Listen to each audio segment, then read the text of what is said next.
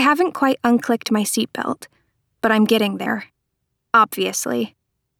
Just waiting for my brain to stop doing the thing where I'm being interviewed on a talk show in front of a vaguely hostile live studio audience.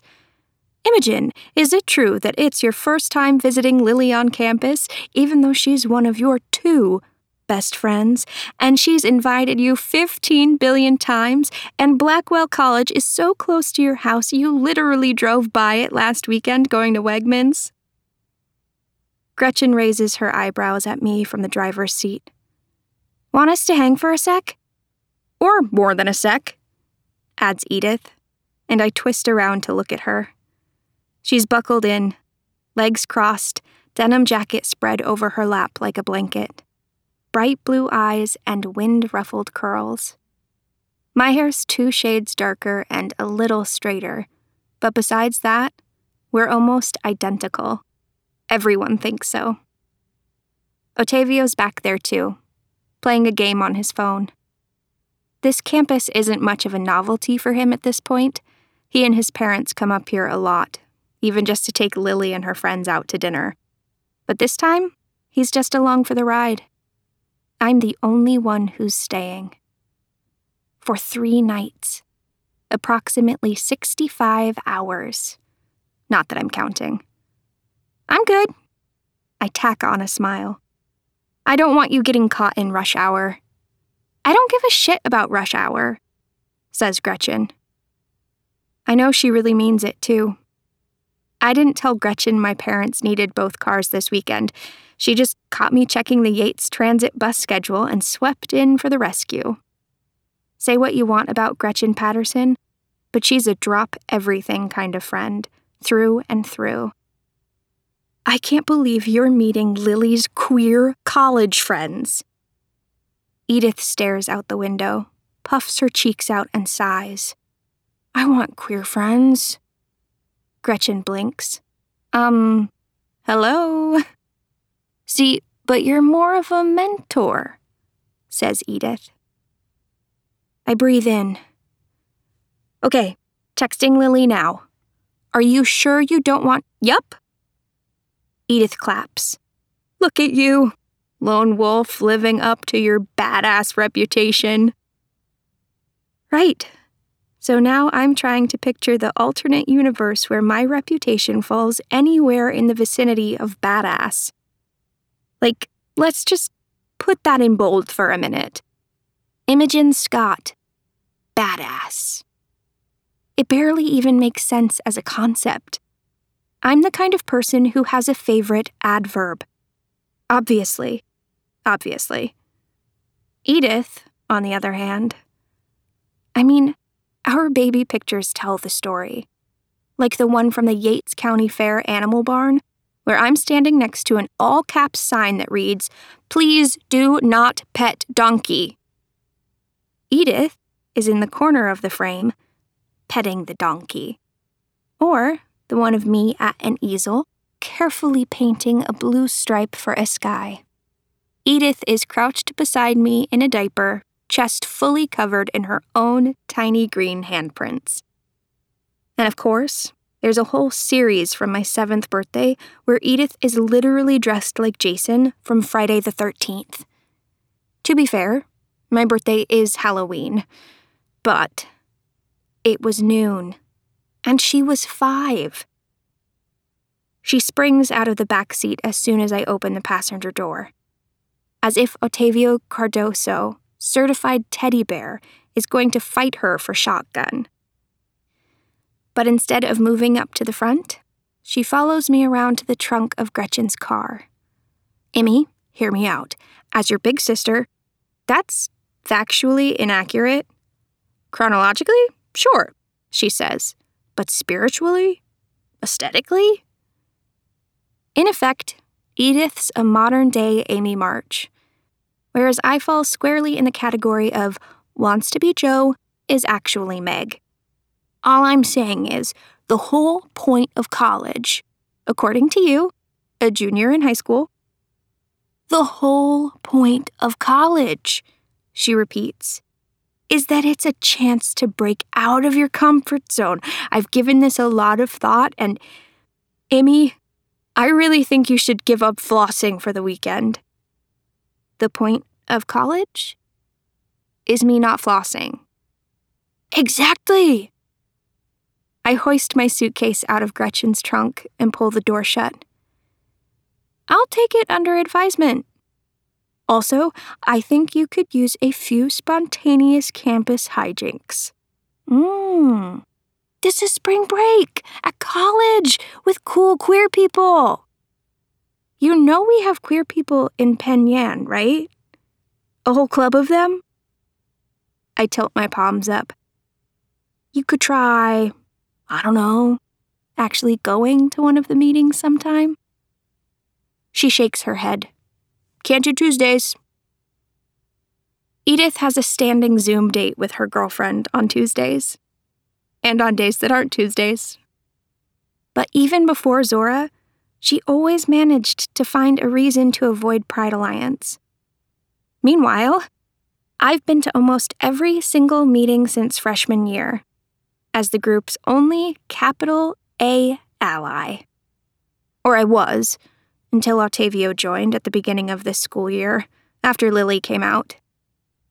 Everyone in the group lost their minds about Octavio. Woke king, brother of the year, etc. Kind of funny, I guess. People still seem confused about why I'm there.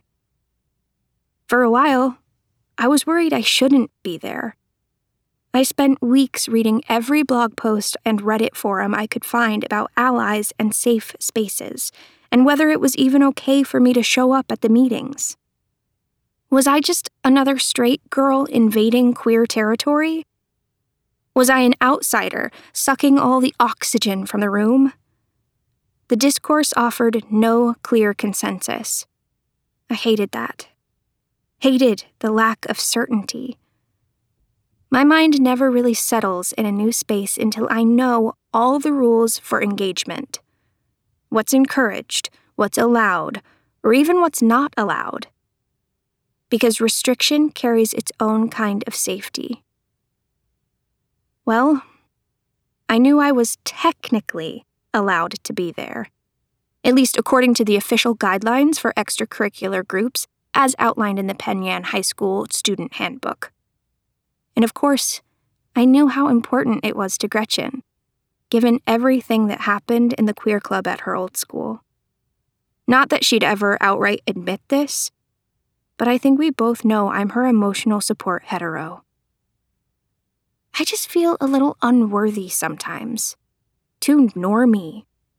Too distinctly unqueer. Like when Gretchen calls Octavio and me heteropotamuses. Or when people can't even ask us our snack preferences without saying they're conferring with the straights.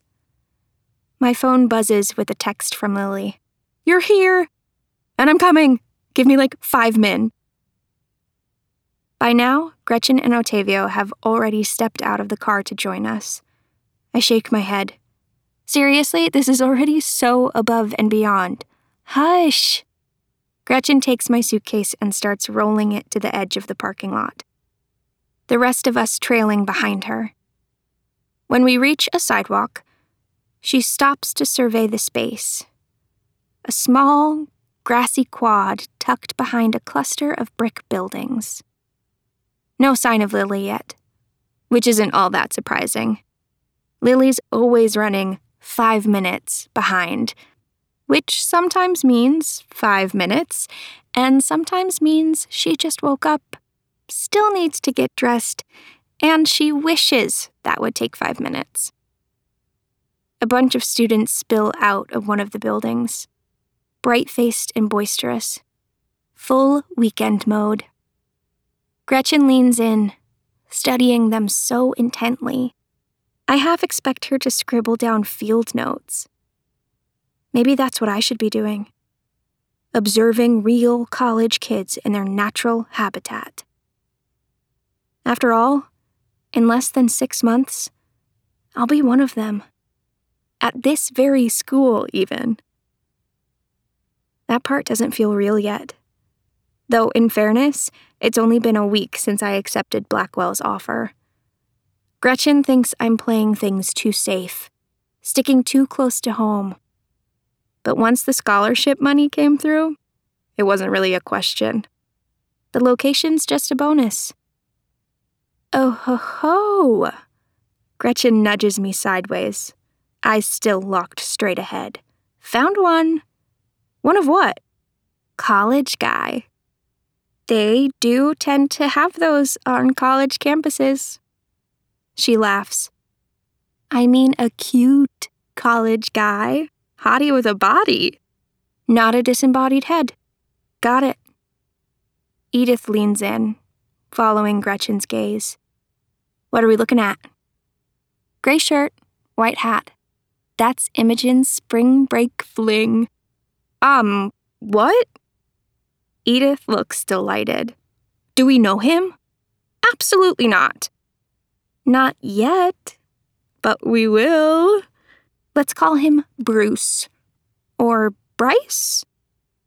Gretchen tilts her head. Bruce. I'm thinking sophomore, and he's from somewhere cool. Ottavio looks up from his phone. Who's Bruce? Maine! He's from Maine. I blink. Is Maine cool? And he likes lobsters because he's from Maine. Gretchen shrugs. Sorry, that's all I know about Maine. Are we done? Wait! No, hold up. Gretchen presses both hands to her cheeks. New target. Okay, just stepped out of the second door, not the facial hair guy.